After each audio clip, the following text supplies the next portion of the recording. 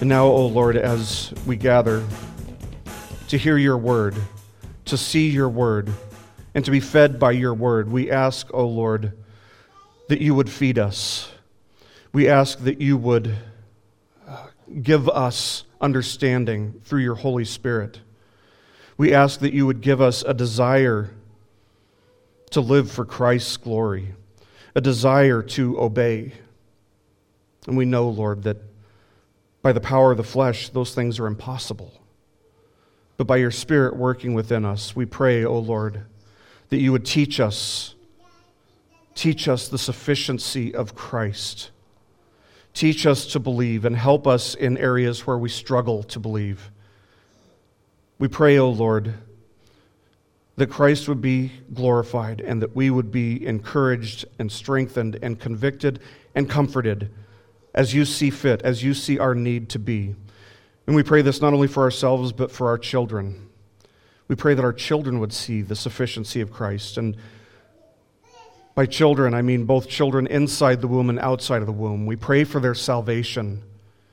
We pray for the day when they will believe by your grace. We look forward to that, O Lord. And we pray that the seeds that are planted today would be protected, that they would be planted in deep, rich soil, and that they would bear fruit in the time you have ordained for the glory of Christ.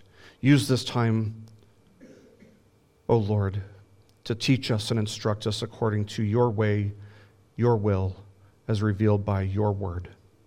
In Jesus' name, amen. Well, if you have your Bibles, please turn to John chapter 11. We're going to be looking at verses 35 to 40 today. As the Lord would have it, we won't be getting to the point where Lazarus is resurrected in this passage today. No, that will actually fall on Resurrection Sunday. Not that I planned it that way; it just happened to fall that way. So praise the Lord. To me, that's a pretty cool sign of God's hand and just what He does. But today, as we continue our study of John's Gospel by looking at chapter 11, verses 35 to 40, our passage is going to start by reminding us of what I would say is, without a doubt, the most terrifying reality that we as human beings face. Now, you might be thinking right off the bat that I'm talking about death, and that's there is an aspect of death in this passage. Obviously, Lazarus in this passage is dead, and while death might be indeed a terrifying reality, at least for some, there's something far more terrifying than even death. Death would at best be second place, a very distant second place. No, the most terrifying reality that we face is that God is holy and we are not. We're sinners, both by nature and by choice.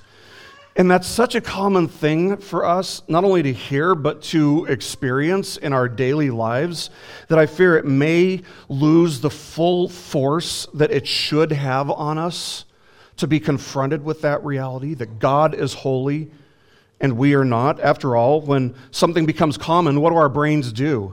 Our brains just kind of glance over it. You ever been driving and you get from point A to point B, but you've driven it so many times that you get to the point where you're like, I don't even remember hitting this light or that light. It's because once our brains become very common with something very familiar with something, our brains just kind of gloss over it after a while. But friends, it is terrifying to consider the holiness of God in light of the sinfulness of man. R.C. Sproul, in his book, The Holiness of God, said this. He said, quote, "Sin is cosmic treason. Sin is treason against a perfectly pure sovereign. It is an act of supreme ingratitude toward the one to whom we owe everything, to the one who has given us life itself. Have you ever considered the deeper implications of the slightest sin? What are we saying to our Creator when we disobey Him at the slightest point? We are saying no to the righteousness of God. We are saying, God, your law is not good. My judgment is better than yours. Your authority does not apply to me. I am above and beyond your jurisdiction. I have the right to do what I want to do, not what you command me to do." End quote. The holiness of God, in light of the utter sinfulness of man, is a terrifying thing to think about. And there are 3 passages in Scripture that really illustrate how terrifying this reality is. First, there's Isaiah chapter 6. When Isaiah stood before God in the courts of heaven, he was immediately terrified of his predicament. He cried out, "Woe is me, for I am ruined because I am a man of unclean lips." The Hebrew word for woe means a passionate cry of grief or despair. Isaiah was basically saying, I'm done for. I'm cursed. Why? Because he stood in the presence of a holy God with unclean lips. In that moment, Isaiah got a much clearer understanding of how terrifying it is to realize that God is holy and we are not. The second passage that I would draw your attention to is found in Luke's Gospel. In chapter 5, we find that Peter and the other fishermen had been out all night fishing, and they had caught nothing. And upon seeing this, Jesus, who was a carpenter by trade, said to them, "Put out into the deep water and let down your nets for a catch." Now, have you guys ever been around fishermen? If there's anything that we know about fishermen, it's that they are a rough and rowdy bunch. They're very tough people. They're rugged. And with all those things in mind, it must have been pretty insulting to them, felt at least insulting to them in that moment, that a carpenter would be telling them how to do their job. And yet Peter replied by saying, "Master, we worked hard all night and caught nothing, but I will do as you say and let down the nets." And then we read in verse 6, "When they had done this, they enclosed a great quantity of fish, and their nets began to break." And Peter was instantly struck with the realization that he was standing in the presence of God. And he was humbled. He realized that when he had doubted Jesus, he had doubted God. And he realized that this doubt was sinful. And so as these boats are so loaded up with fish that the boats themselves are starting to sink, Peter stands before Jesus and he just crumbles. We read, he fell down at Jesus' feet saying, "Go away from me, Lord, for I am a sinful man." Like Isaiah, Peter in that moment got a much clearer understanding of how vast the difference is, the chasm is between God and us, between God's holiness and our sinfulness, and how terrifying that was for him in that moment. The third passage I draw your attention to is found in the book of Revelation, the first chapter of Revelation. The book starts with the Apostle John receiving a revelation, a vision of Christ. Now keep in mind that John had spent a few years at least in Christ's presence, by his side in his youth. That's why we have the book we're studying right now. That's why we have John's Gospel. It's an eyewitness account of what he heard and what he saw as one of the disciples of Jesus. And yet, here's John in his old age receiving this revelation of Jesus, this vision of Jesus, and his reaction to seeing Jesus isn't to jump up and hug Jesus and say, "It's been so long since I've seen you, it's so good to see you." No, John says that upon seeing Jesus, he says, "When I saw him, I fell at his feet like a dead man." In other words, he was so terrified, he fainted. Now, why do you think that these 3 men responded to being in the presence of Jesus, in the presence of God, the way that they did? It's because sin, any degree of sin, even the slightest degree of sin or sinfulness, is completely, unequivocally incompatible with who Jesus is by the essence of his very nature. Let me say that again, because this is a really important concept for us to wrap our minds around and understand when we come to the passage at hand today. Sin is totally incompatible with who Jesus is by the essence of his very nature, his holy, righteous, just nature.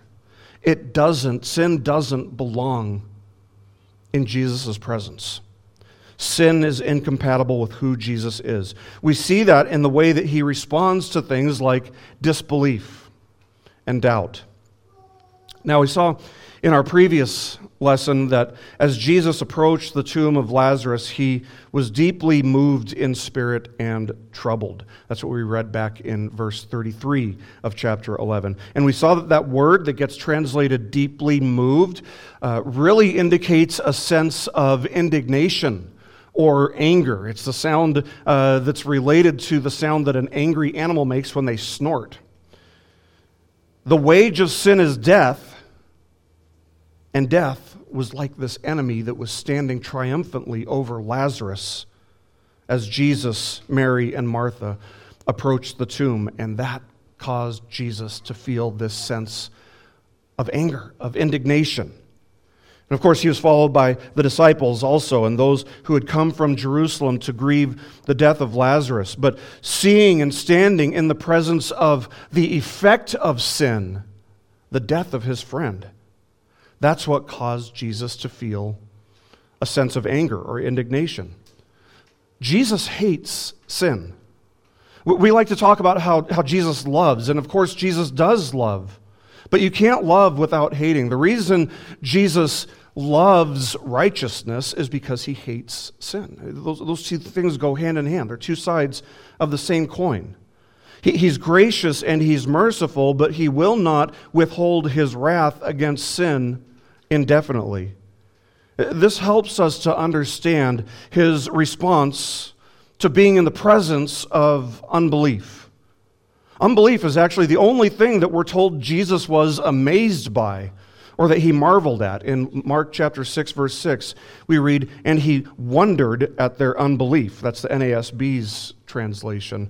Others say he wondered or was amazed.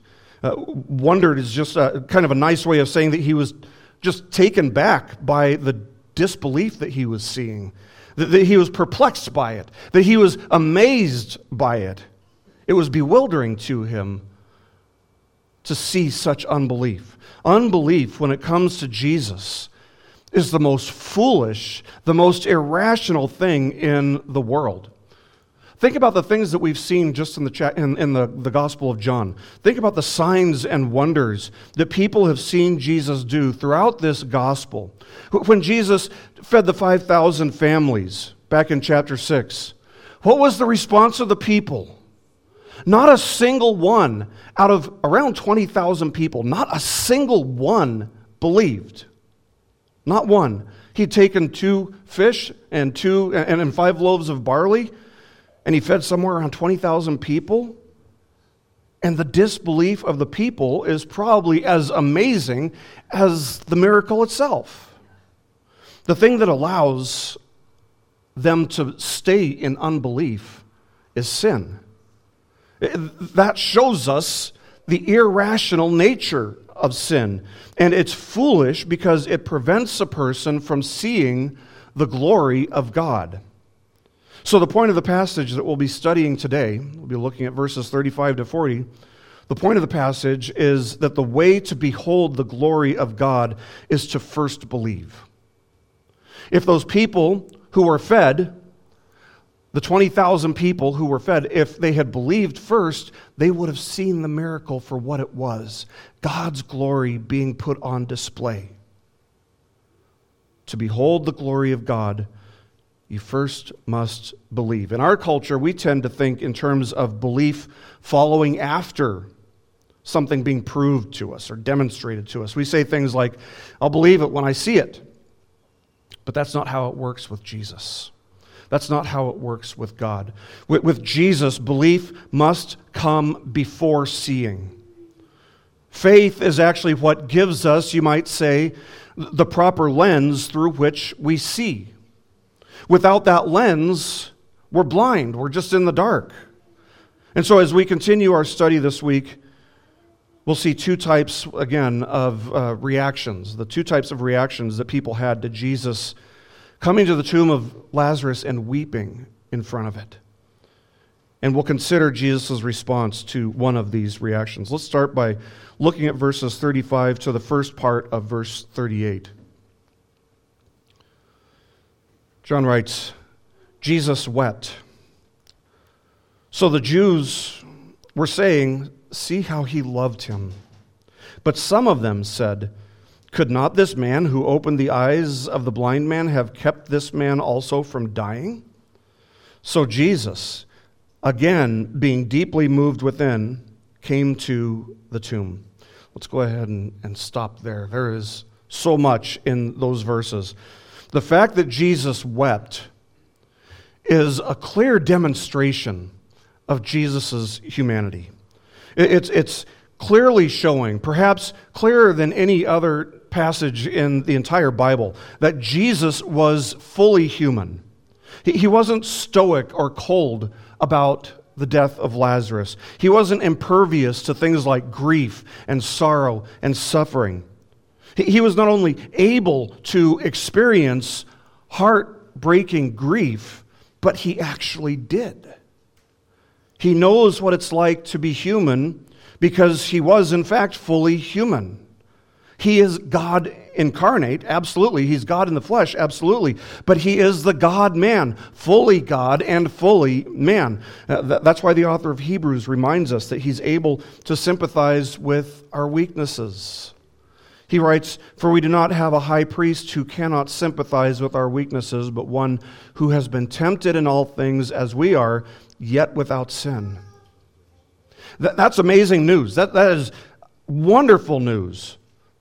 But we have to be careful not to separate that truth from its proper application in our lives, which is actually found in the following verse where we read, therefore, that means in light of that truth, therefore, let us draw near with confidence to the throne of grace so that we may receive mercy and find grace to help in time of need. Jesus is fully God and fully man. He's fully man so he can sympathize with our weaknesses. He's fully God so he can do something about it. One of the beautiful things that we've seen in this 11th chapter of John is that that's exactly what Mary and Martha did. They drew near to Jesus. They drew near to Jesus. They came confidently to him. They came quickly to him, confident that he alone was able to give them the grace that they needed to endure in their time of need. We'd be wise to learn from their example. The humanity of Christ is demonstrated by his weeping over the death of Lazarus, over the way that sin affected his people.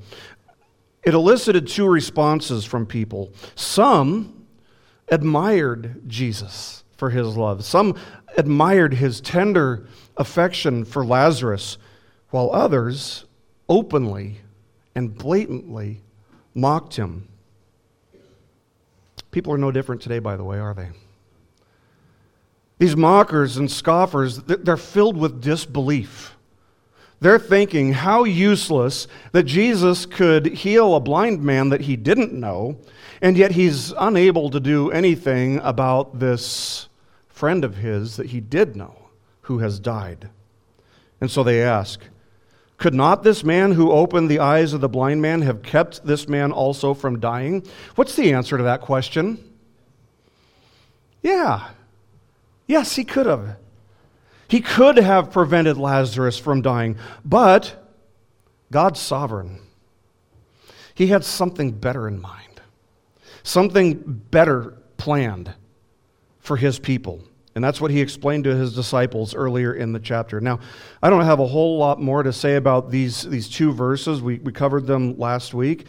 But it's important that we see them because they're vitally important for us to understand what comes next in the next verse. Look at verse 38 with me. It says, so, let's just stop right there. It's easy for our eyes to just jump right over that word. Number one, it's common. Number two, it's so small. But in the original language, it's a word that connects an effect to its cause.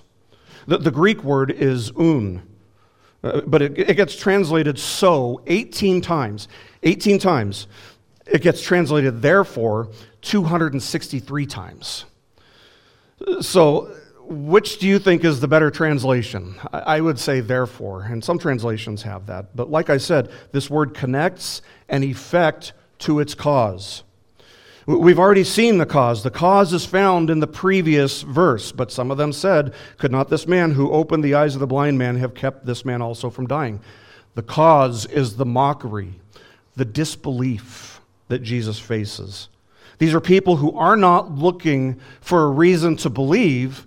No, actually what they're doing is looking for a reason to disbelieve. They're looking for their doubt to be validated. Now, let's consider the effect of this cause. Therefore, Jesus, again, being deeply moved within, came to the tomb. Jesus weeping shows his humanity. The fact that Jesus is once again deeply moved, that's the same word we saw before, which indicates anger or indignation.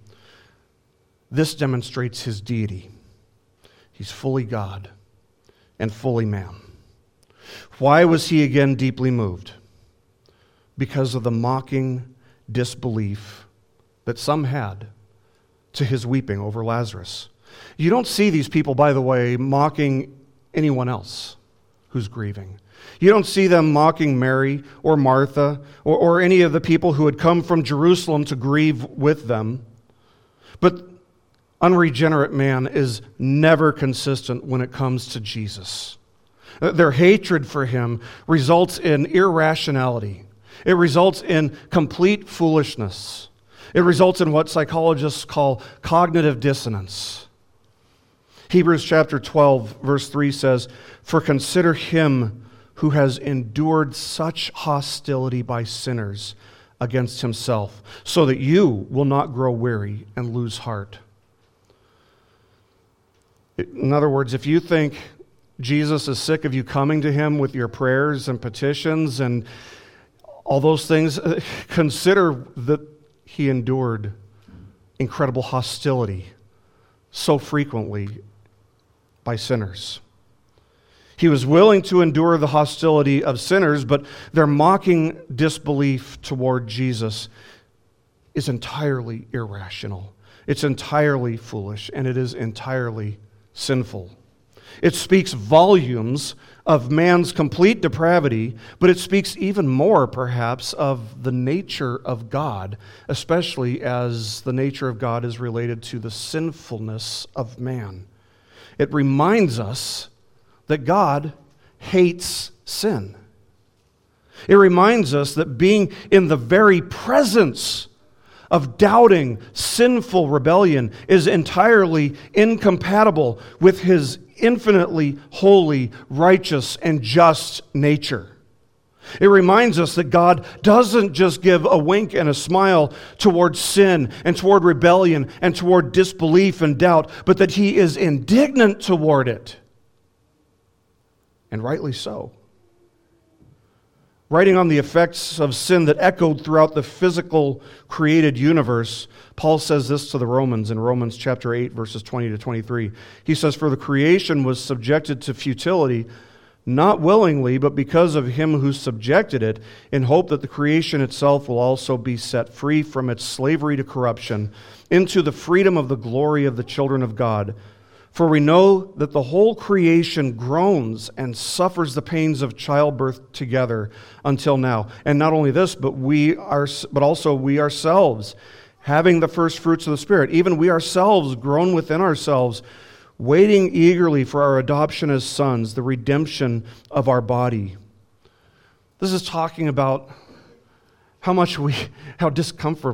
uncomfortable we are being around the sinfulness of the world, and how eager we are for all that to be done away with.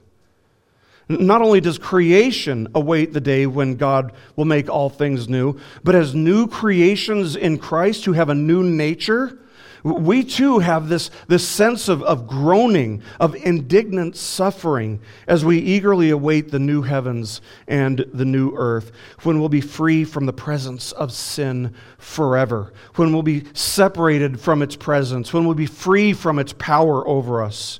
Now, if that's how we feel now, if that's how we as fallen human beings feel now, while we're still clothed with a flesh nature that still has every sinful inclination, how much infinitely more did Jesus feel that way? Given that he didn't have any sinful inclinations or sinful desires. His only inclination was toward righteousness. His only desire was to please the Father. See, we're double-minded. But Jesus isn't. There's part of us that is either unmoved by sin altogether or just not moved as much as it should be. But for those of us who are a new creation in Christ, we do have this new nature. That's what Peter taught when he wrote, he has granted to us his precious and magnificent promises so that by them you may become partakers of the divine nature, having escaped the corruption that is in the world by lust. That's from 2 Peter chapter 1, verse 4. So we've escaped the corruption that's in the world, but we still carry around with us the corruption of the flesh. There's part of us that doesn't hate sin, or at least doesn't hate it as much as we should, and there's part of us that absolutely abhors sin. So it should be uncomfortable for us to be in the presence of sin and unbelief. But Jesus didn't have the corrupted nature that we do, the fallen nature of the flesh that we do. We truly can't even begin to imagine how repulsive it must have been for him to be in the presence of sinful unbelief. We can't even begin to imagine how repulsive he sees sin to be. To be surrounded by sin and by the effects of sin on every side, and to yet withhold an outpouring of his just wrath required divine patience and divine strength. And those he had. He was fully God and fully man. The goal of the Christian life, friends, is for every one of us to grow more and more in Christ's likeness, to become more like him in our affections, in the things that we love and the things that we hate. We are becoming more like Christ. God promises that he is causing all things to make us more like Christ. But as we grow more and more in Christ's likeness, my prayer is that you and I both would learn to become indignant towards sin too. But let's be sure that the sin that we're most indignant toward is our own. Is our own. Do you hate sin? I mean, you sin. We all sin. I sin. We all sin. I mean, we do it because there's part of us that just doesn't take sin seriously enough. But do you hate that you don't take it seriously enough? That's the question. See, if you love righteousness, you do hate that you love sin to some degree. The degree to which you love righteousness will correspond with the degree to which you hate sin, especially your own. It was Jonathan Edwards who said this. He said, quote, "A true and faithful Christian does not make holy living an accidental thing. It is his great concern. As the business of the soldier is to fight, so the business of the Christian is to be like Christ." End quote. And for us to be like Christ, we have to get to the point where there's no sin that we're comfortable with. There's no sin that we don't hate. Is that the attitude that you have towards sin and holiness? That it's your great concern? if you struggle for that to be your greatest concern, if you struggle for that to be your attitude towards sin and holiness, pray. Ask God to help. Is that not what He wants? And if you're a child of His, would He not want to help you? Of course He would. Do you recognize the sinful inclinations of your own heart? And do you long for the day when you'll be freed from those inclinations? Let me ask you this. Which do you long for more eagerly? Being freed from your own sinful inclinations, or being freed from being in the presence of the sinful inclinations of others? I think that if we recognize the sinfulness that still resides within our own hearts, we would be more eager to be freed from our own sinful inclinations, our own sinful tendencies. The wage of sin is death. That's all that you and I deserve from God. So why doesn't God give us what we deserve?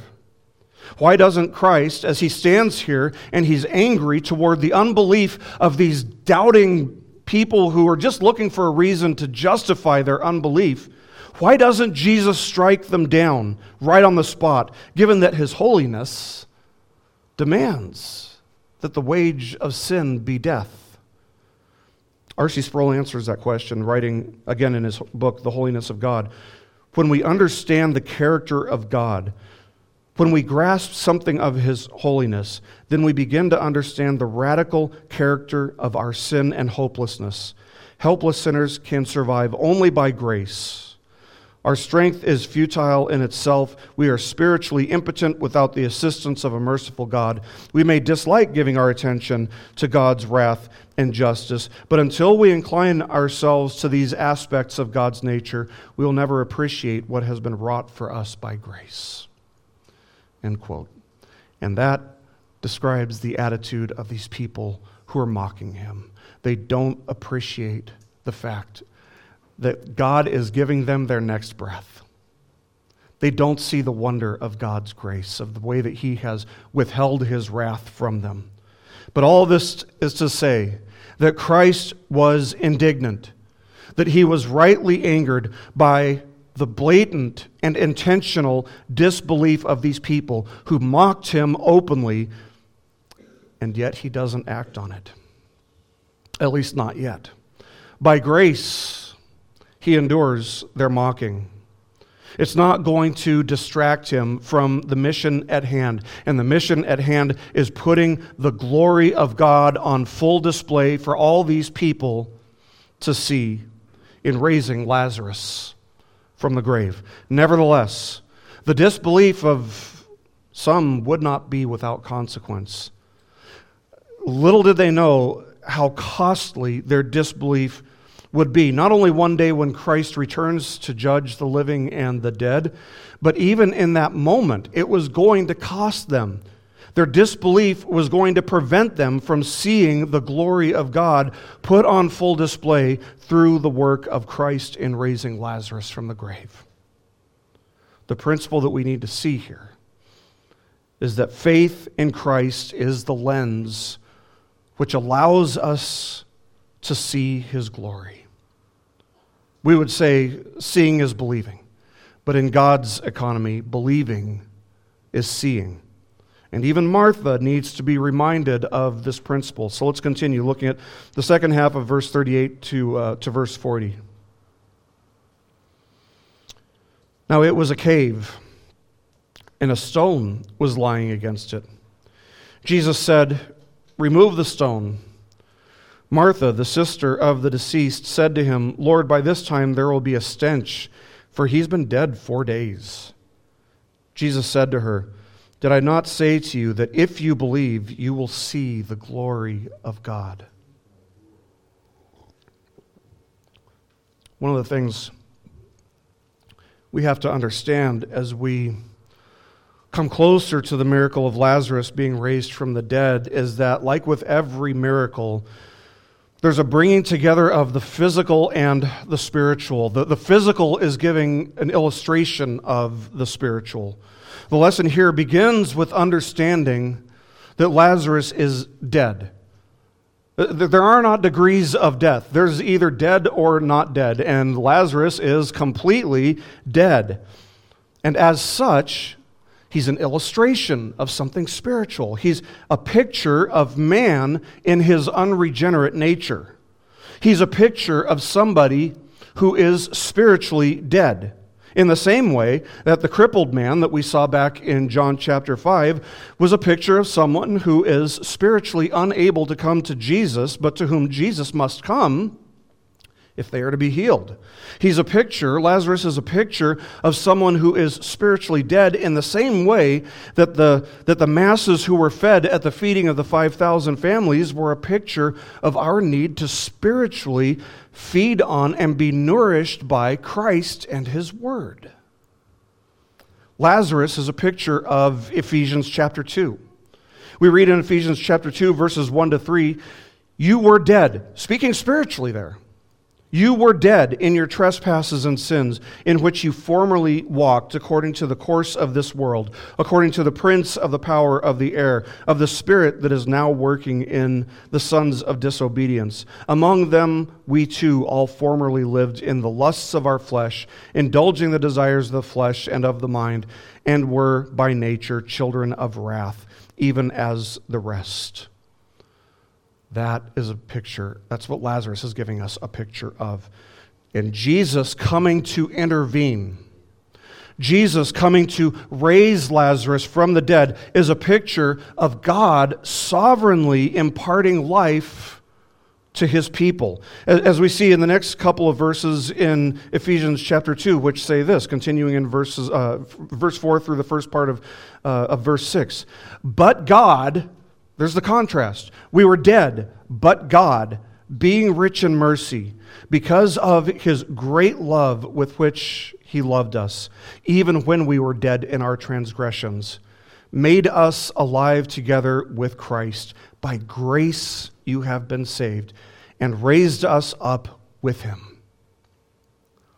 Jesus coming to sovereignly raise Lazarus from the grave is a picture of that wonderful passage, a picture of sovereign election. Lazarus is physically dead. There's no question about it. He's not partly dead. He's not just really close to dying.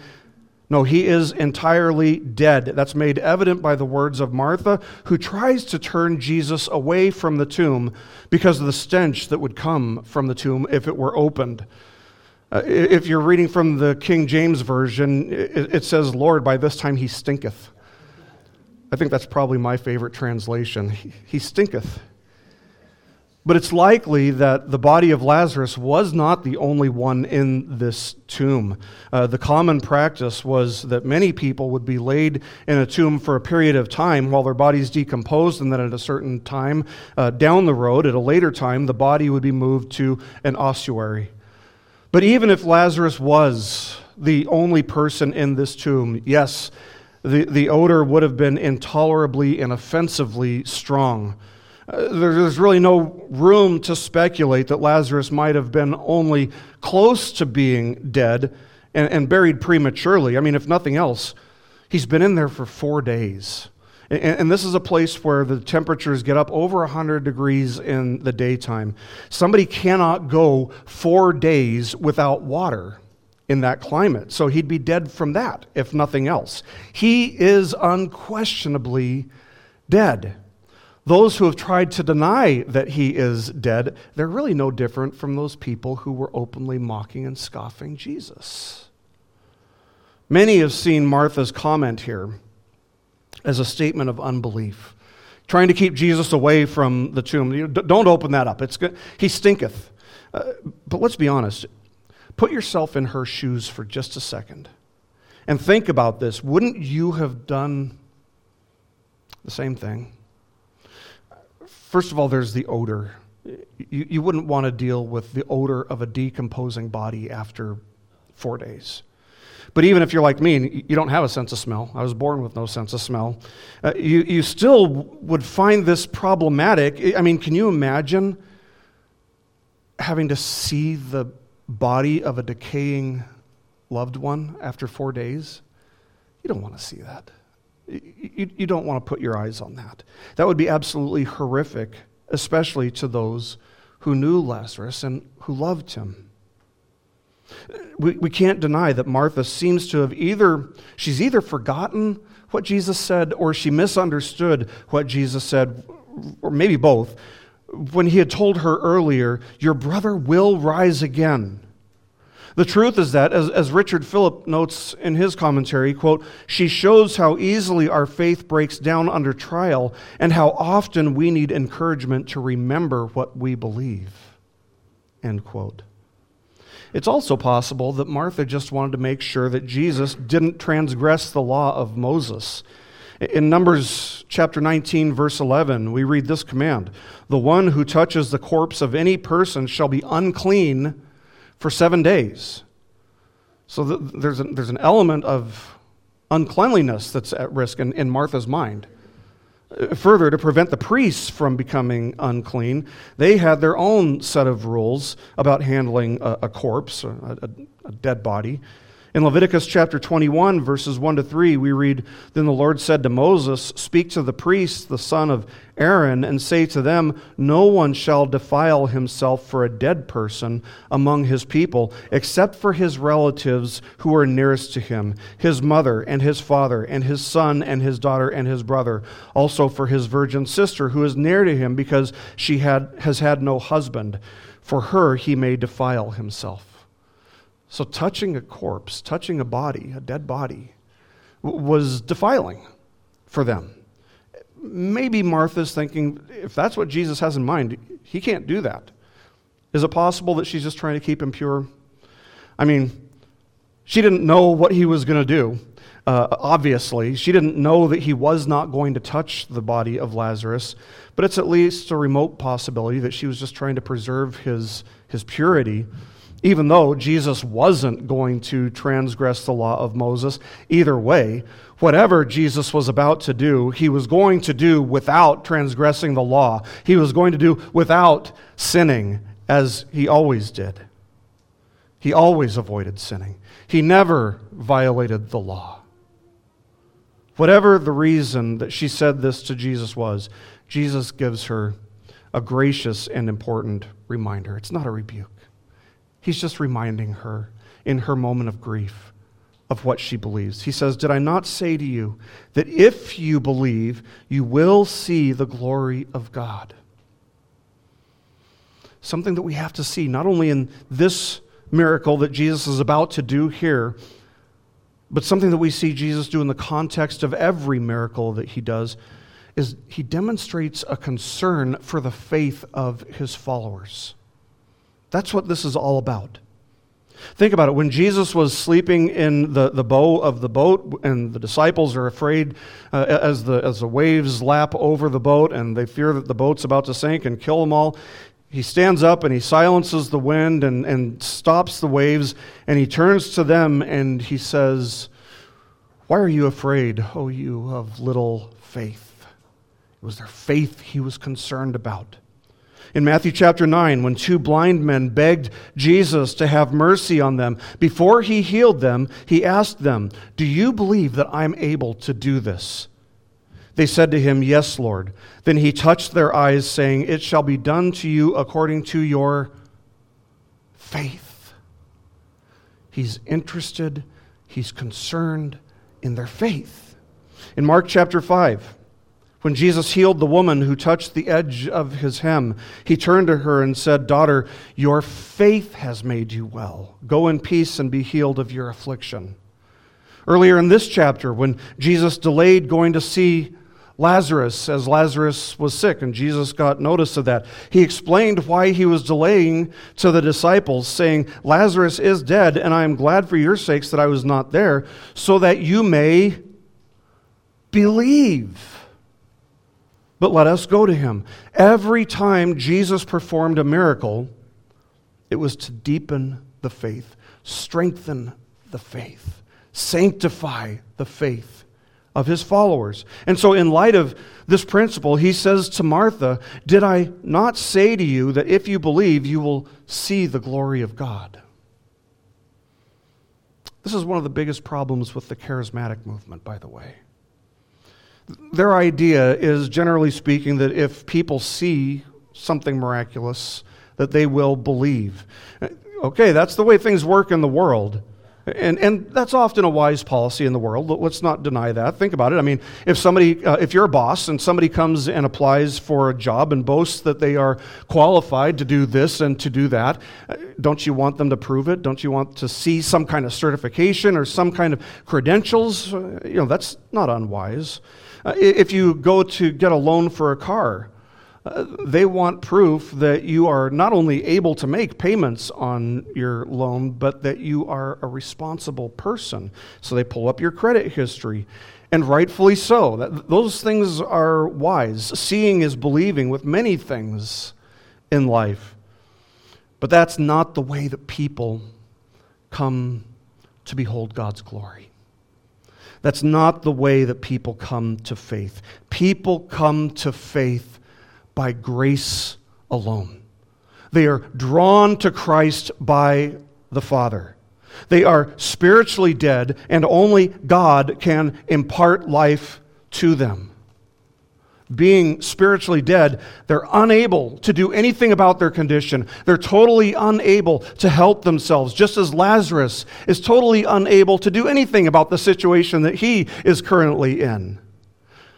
But for Martha to really witness, to really see the glory of God and what Jesus is about to do, she will have to hold on to her faith for just a few minutes longer. Because believing is seeing. Faith is the lens which will allow her to see.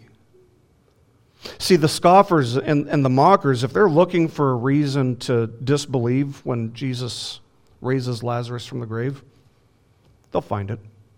They'll say, oh, he wasn't all the way dead, or something. If they want to explain away the miracle of raising somebody from the dead, they'll be able to do it. People have been doing it toward the resurrection of Jesus for 2,000 years. It'll be irrational. It'll be foolish, but disbelief always is when it comes to Jesus. In fact, it is the most irrational thing in the world. There's an important lesson for us here, and it's this. We just have to take God for His word. His word is enough. He is true. We have to believe that. We might not see it, we might not understand it now, but we will. If God says He's going to do something, He's going to do it. We have to take God at His word. In all aspects of life, this will not only serve us well, but it will be a wonderful witness to the true power of true faith. We're as challenged today to believe before seeing the glory of God as Martha was. We're as challenged as she was. Think about it. If you were to fall terribly ill today, and the doctors were to tell you, we found that you have a disease that's going to end your life within 2 months, and you were able to say, okay, whatever my God ordains is right and is for my good and His glory, so whatever comes is what He has decreed, and I accept it. That's an amazing demonstration of faith. Or if you were to lose your job next week, and you were able to say to your boss on the way out, I accept this knowing that God has ordained it, not for my shame, not for my embarrassment, but for His own glory and my good. Have a nice life, boss. Again, what a witness to the power of true faith. The truth is that God is causing all things to work for our good. Do you believe that? The truth is that God is sovereign over our circumstances, every circumstance. Do you believe that? The truth is that God is causing every situation you face to grow you in Christ's likeness. Do you believe that? Sometimes you have to just say, okay, whatever you say. You say that you're using this situation to conform me to the image of Christ. I believe you, but I don't understand.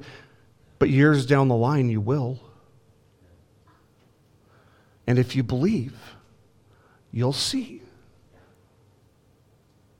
If you haven't believed in Jesus, friends, I am not here to give you every piece of evidence. I'm not here to convince you to believe.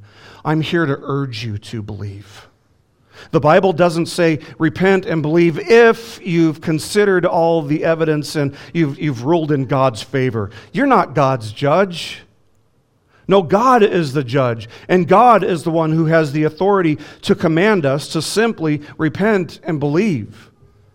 And if you'll do that, you'll see the glory of God as He fills you with peace, as He fills you with joy, and as He works in your life to make you more and more like Jesus.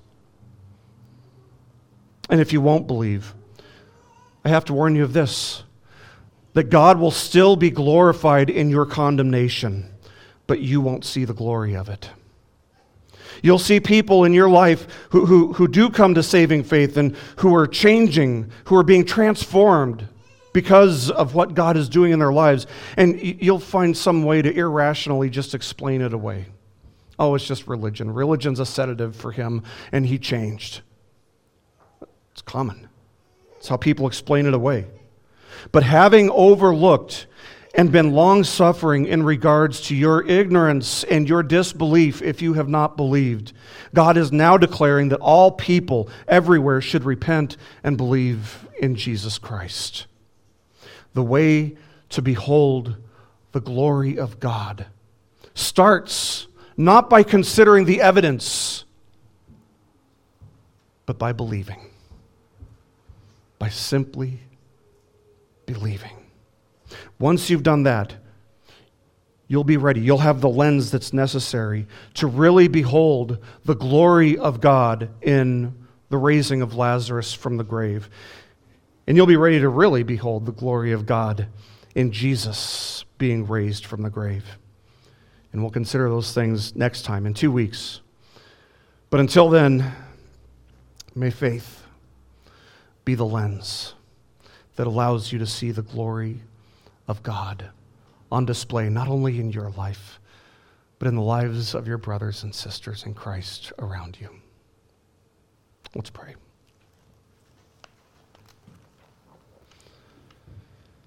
Our most gracious Heavenly Father, we thank you for your word and for the way that it instructs us and corrects us, for the way that it shows us your wisdom, for the way that it shows us by nature our utter foolishness and irrationality. And when we consider these things, O Lord, all we can do is praise you and thank you for the gift of faith. Thank you for giving us the lens which allows us to behold your glory. Thank you for sending Christ, who lived a perfect life, who never strayed from your will, who never transgressed the law, and yet who died the death of a sinner in order that all who believe in him may have life, may be forgiven, may stand before you justified and blameless as Christ himself is. We thank you for these great gifts, O Father, and we pray that you would teach us to love what you love and to hate what you hate, to turn from sin and to live a life of faith and obedience unto Christ, for his glory to be seen in our lives. In his name we pray. Amen. This message has been brought to you by BibleStudyPodcasts.org. We are a listener-supported ministry. If this is your first time listening to us, we thank you so much for joining us, and we ask nothing further from you. But if this is a ministry that you rely on for regular spiritual teaching, we do depend on your financial support to keep us going and growing. If you'd like to make a donation to BibleStudyPodcasts.org to keep us going and reaching thousands of people around the world, you can go to our website, BibleStudyPodcasts.org, and you can make a donation on the right-hand side by clicking on the support box. Again, we do rely on your support, and we thank you so much for your financial participation in this ministry, which enables us to continue in our mission of teaching timeless truths in these truthless times. God bless you. Thank you so much for listening today, and keep growing closer to Jesus. Take me deeper.